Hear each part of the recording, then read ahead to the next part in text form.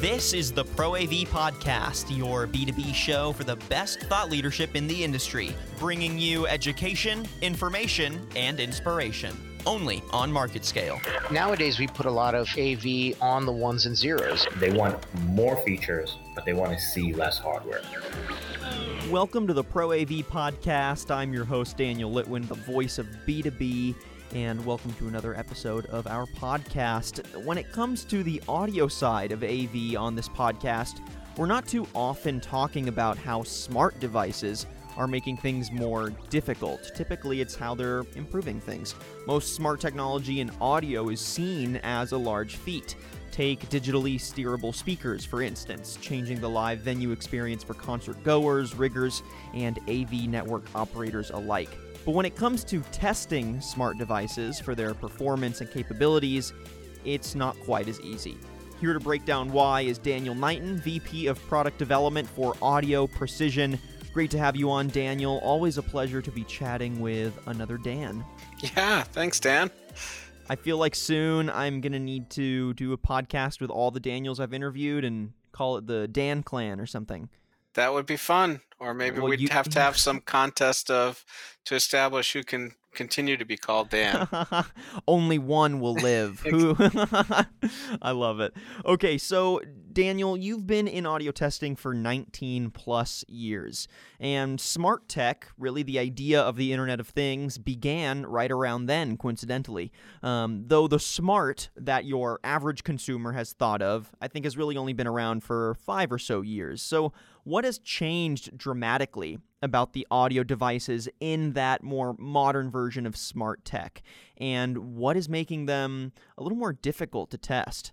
So the thing that's changed most dramatically in that period of time is at the top level, almost above the technology itself, is that smart, from my perspective, from the perspective of anybody who's involved in audio, has translated into adding a speaker and a microphone to every device under the sun.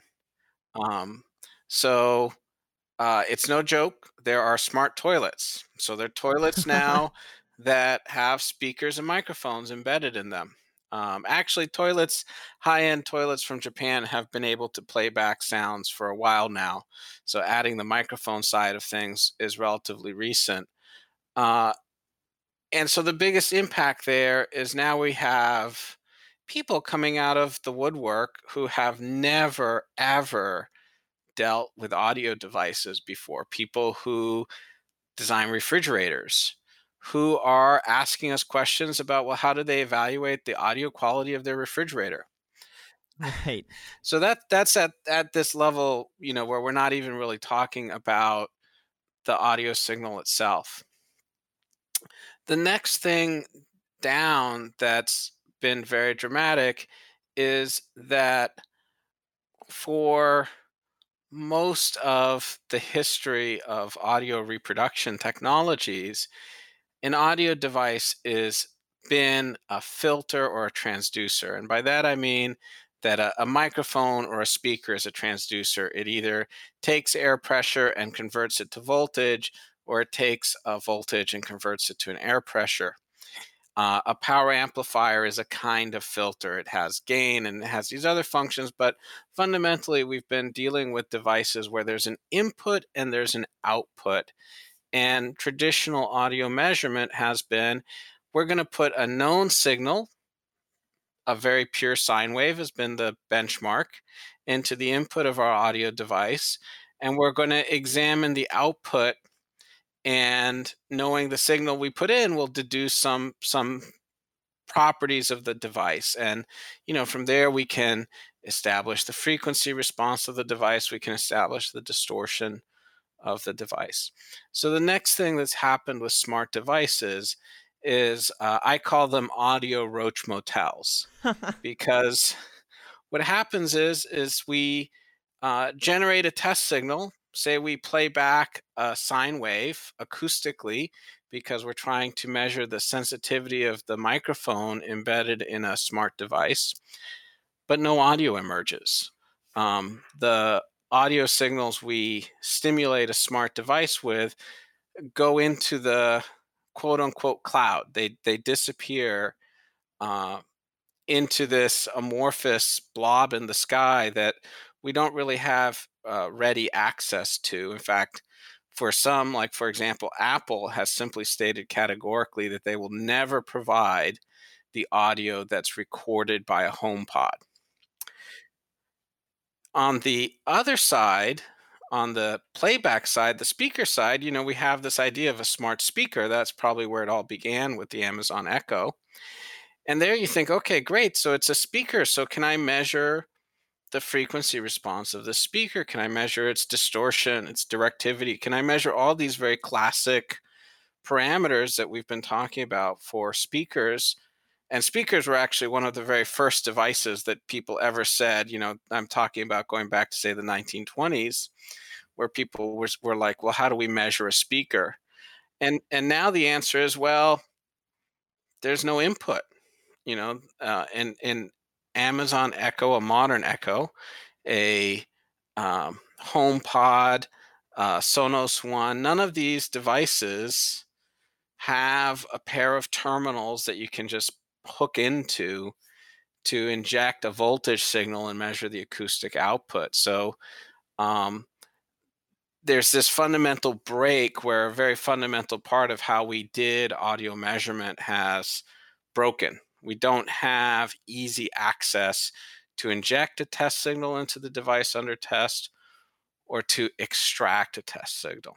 And then the third major challenge is the smart part is, we often associate that with the fact that typically smart means it has some type of voice activation component.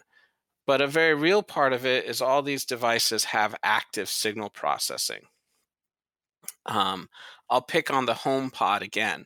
The HomePod, one of its fancy features is it actually acoustically senses its environment and dynamically adjusts its frequency response to give you the best musical experience it can in the particular environment it senses. And literally, if you physically pick up a HomePod, it has accelerometers in it and can actually detect when you move it.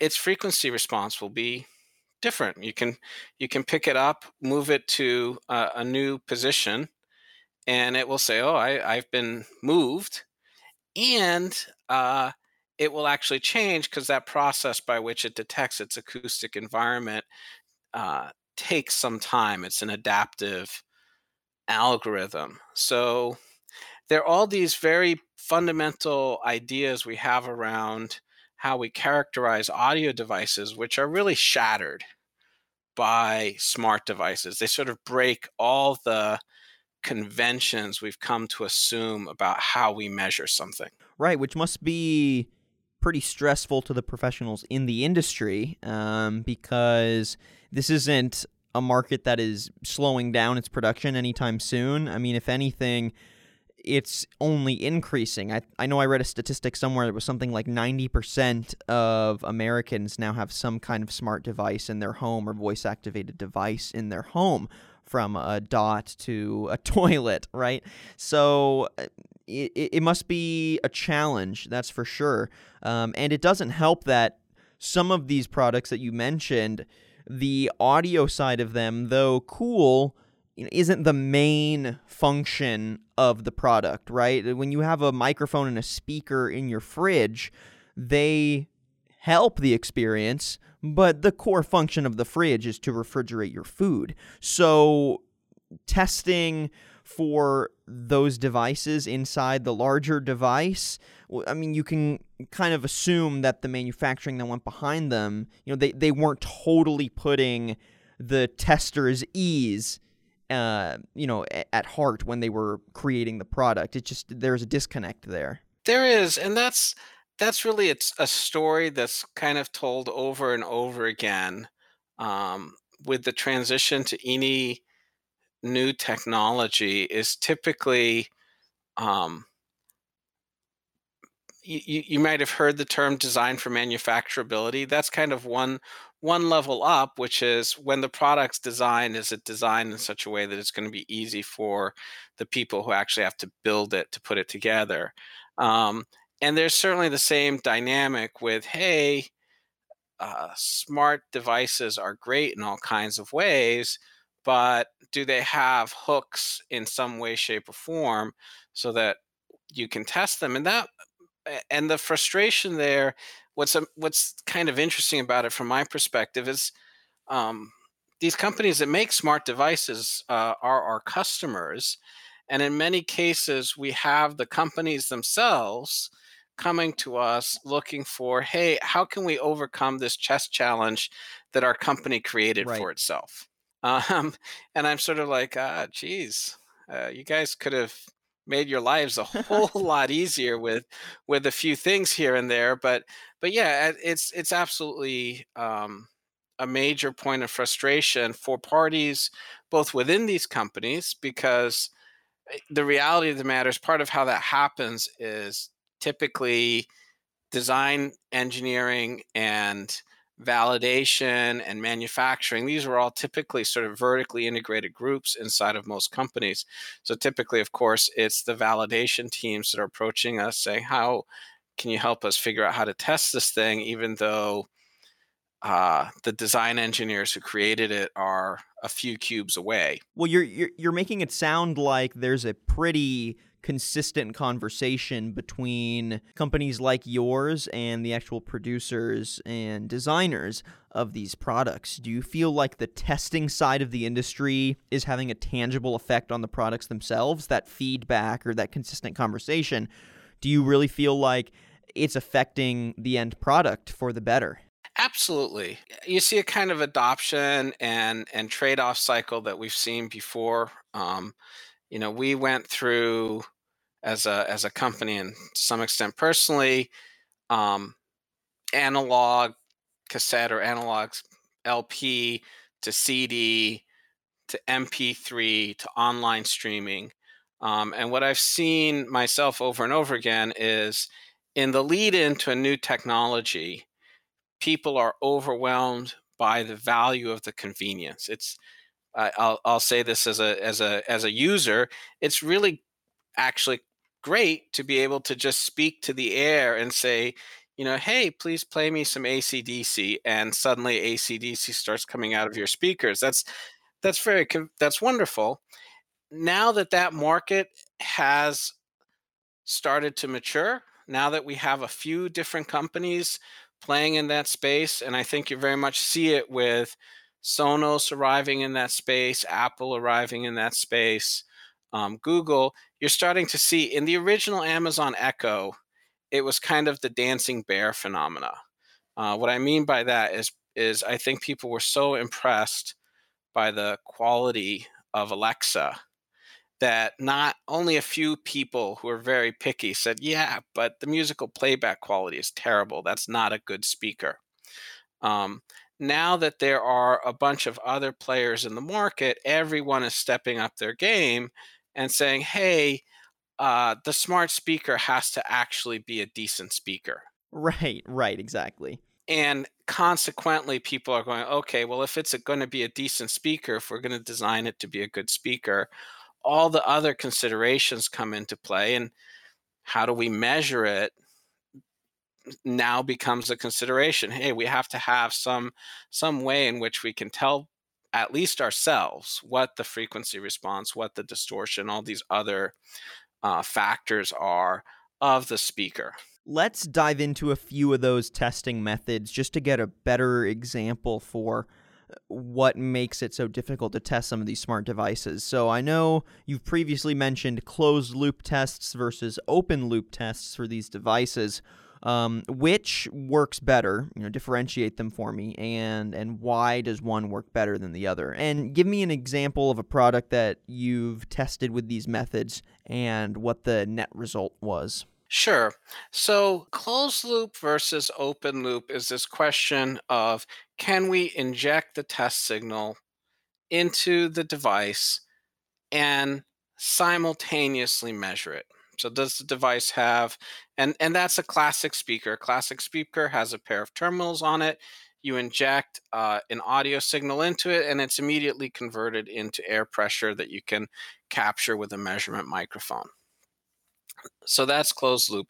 And open loop, in the case of a smart speaker, and let's be very specific about talking about the playback path of a smart speaker, is on most modern smart speakers, we don't have that facility. We don't have a physical path to inject a test signal, but we can store a test signal, say, on the cloud and say, hey, Alexa, please play test signal number 1 from my test signals playlist.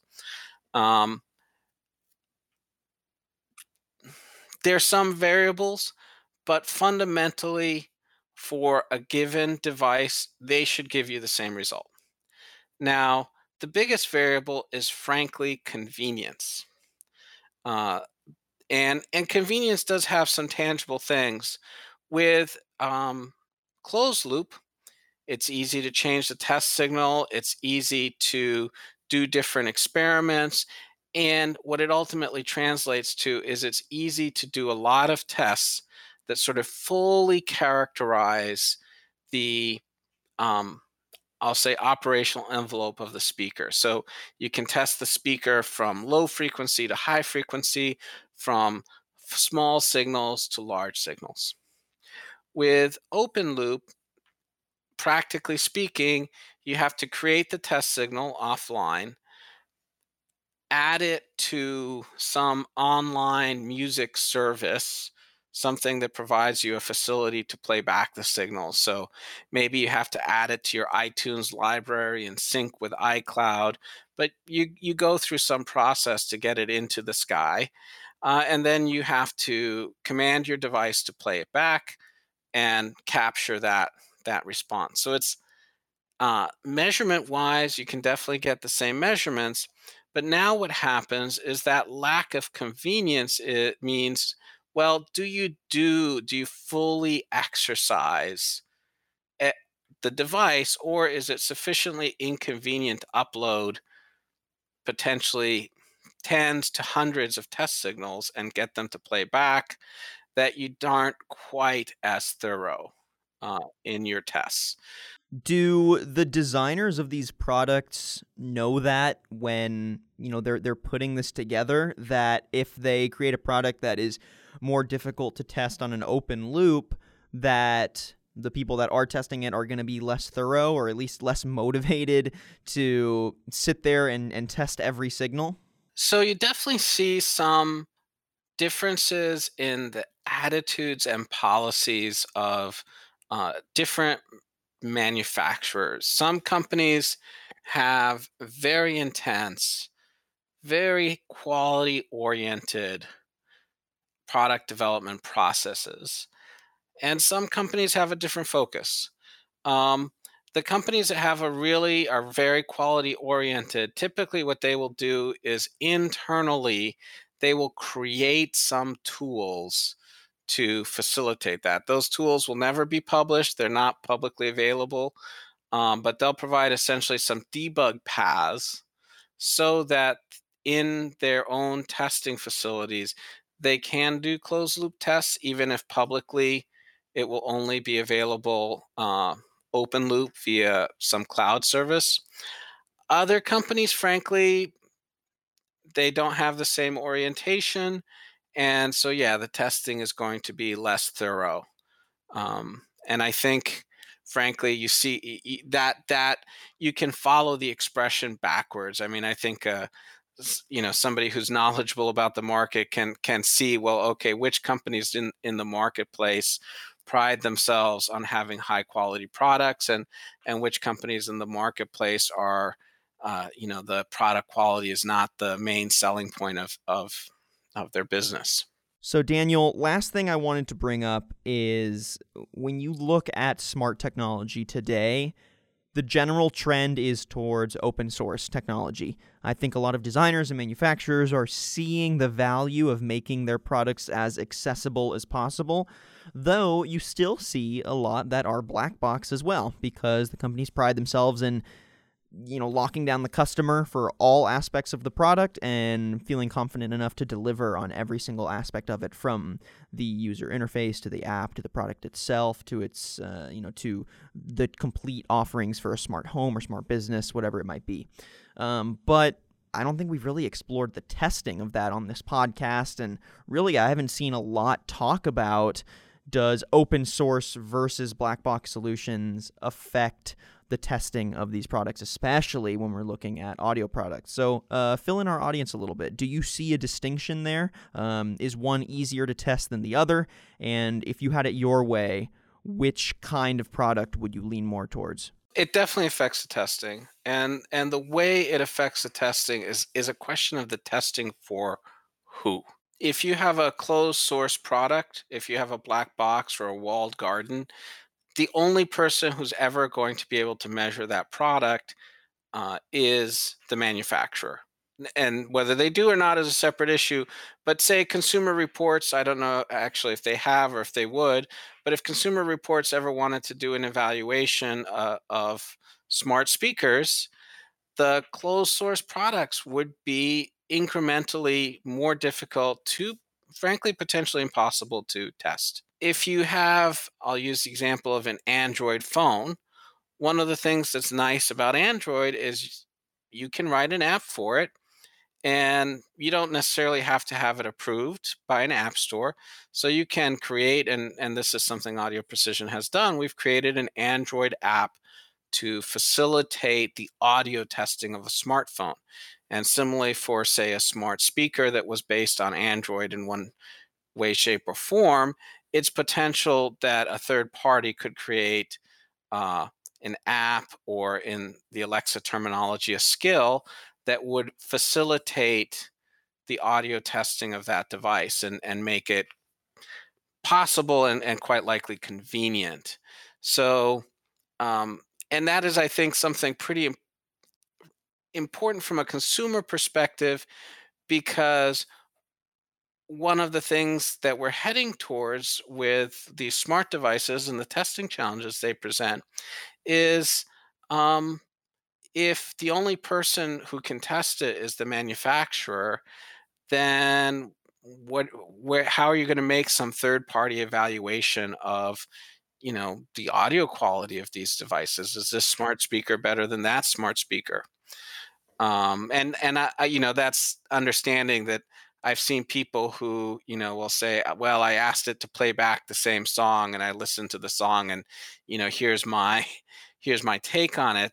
But there's so many variables in that sort of testing that I, seriously question whether it has any value to a consumer.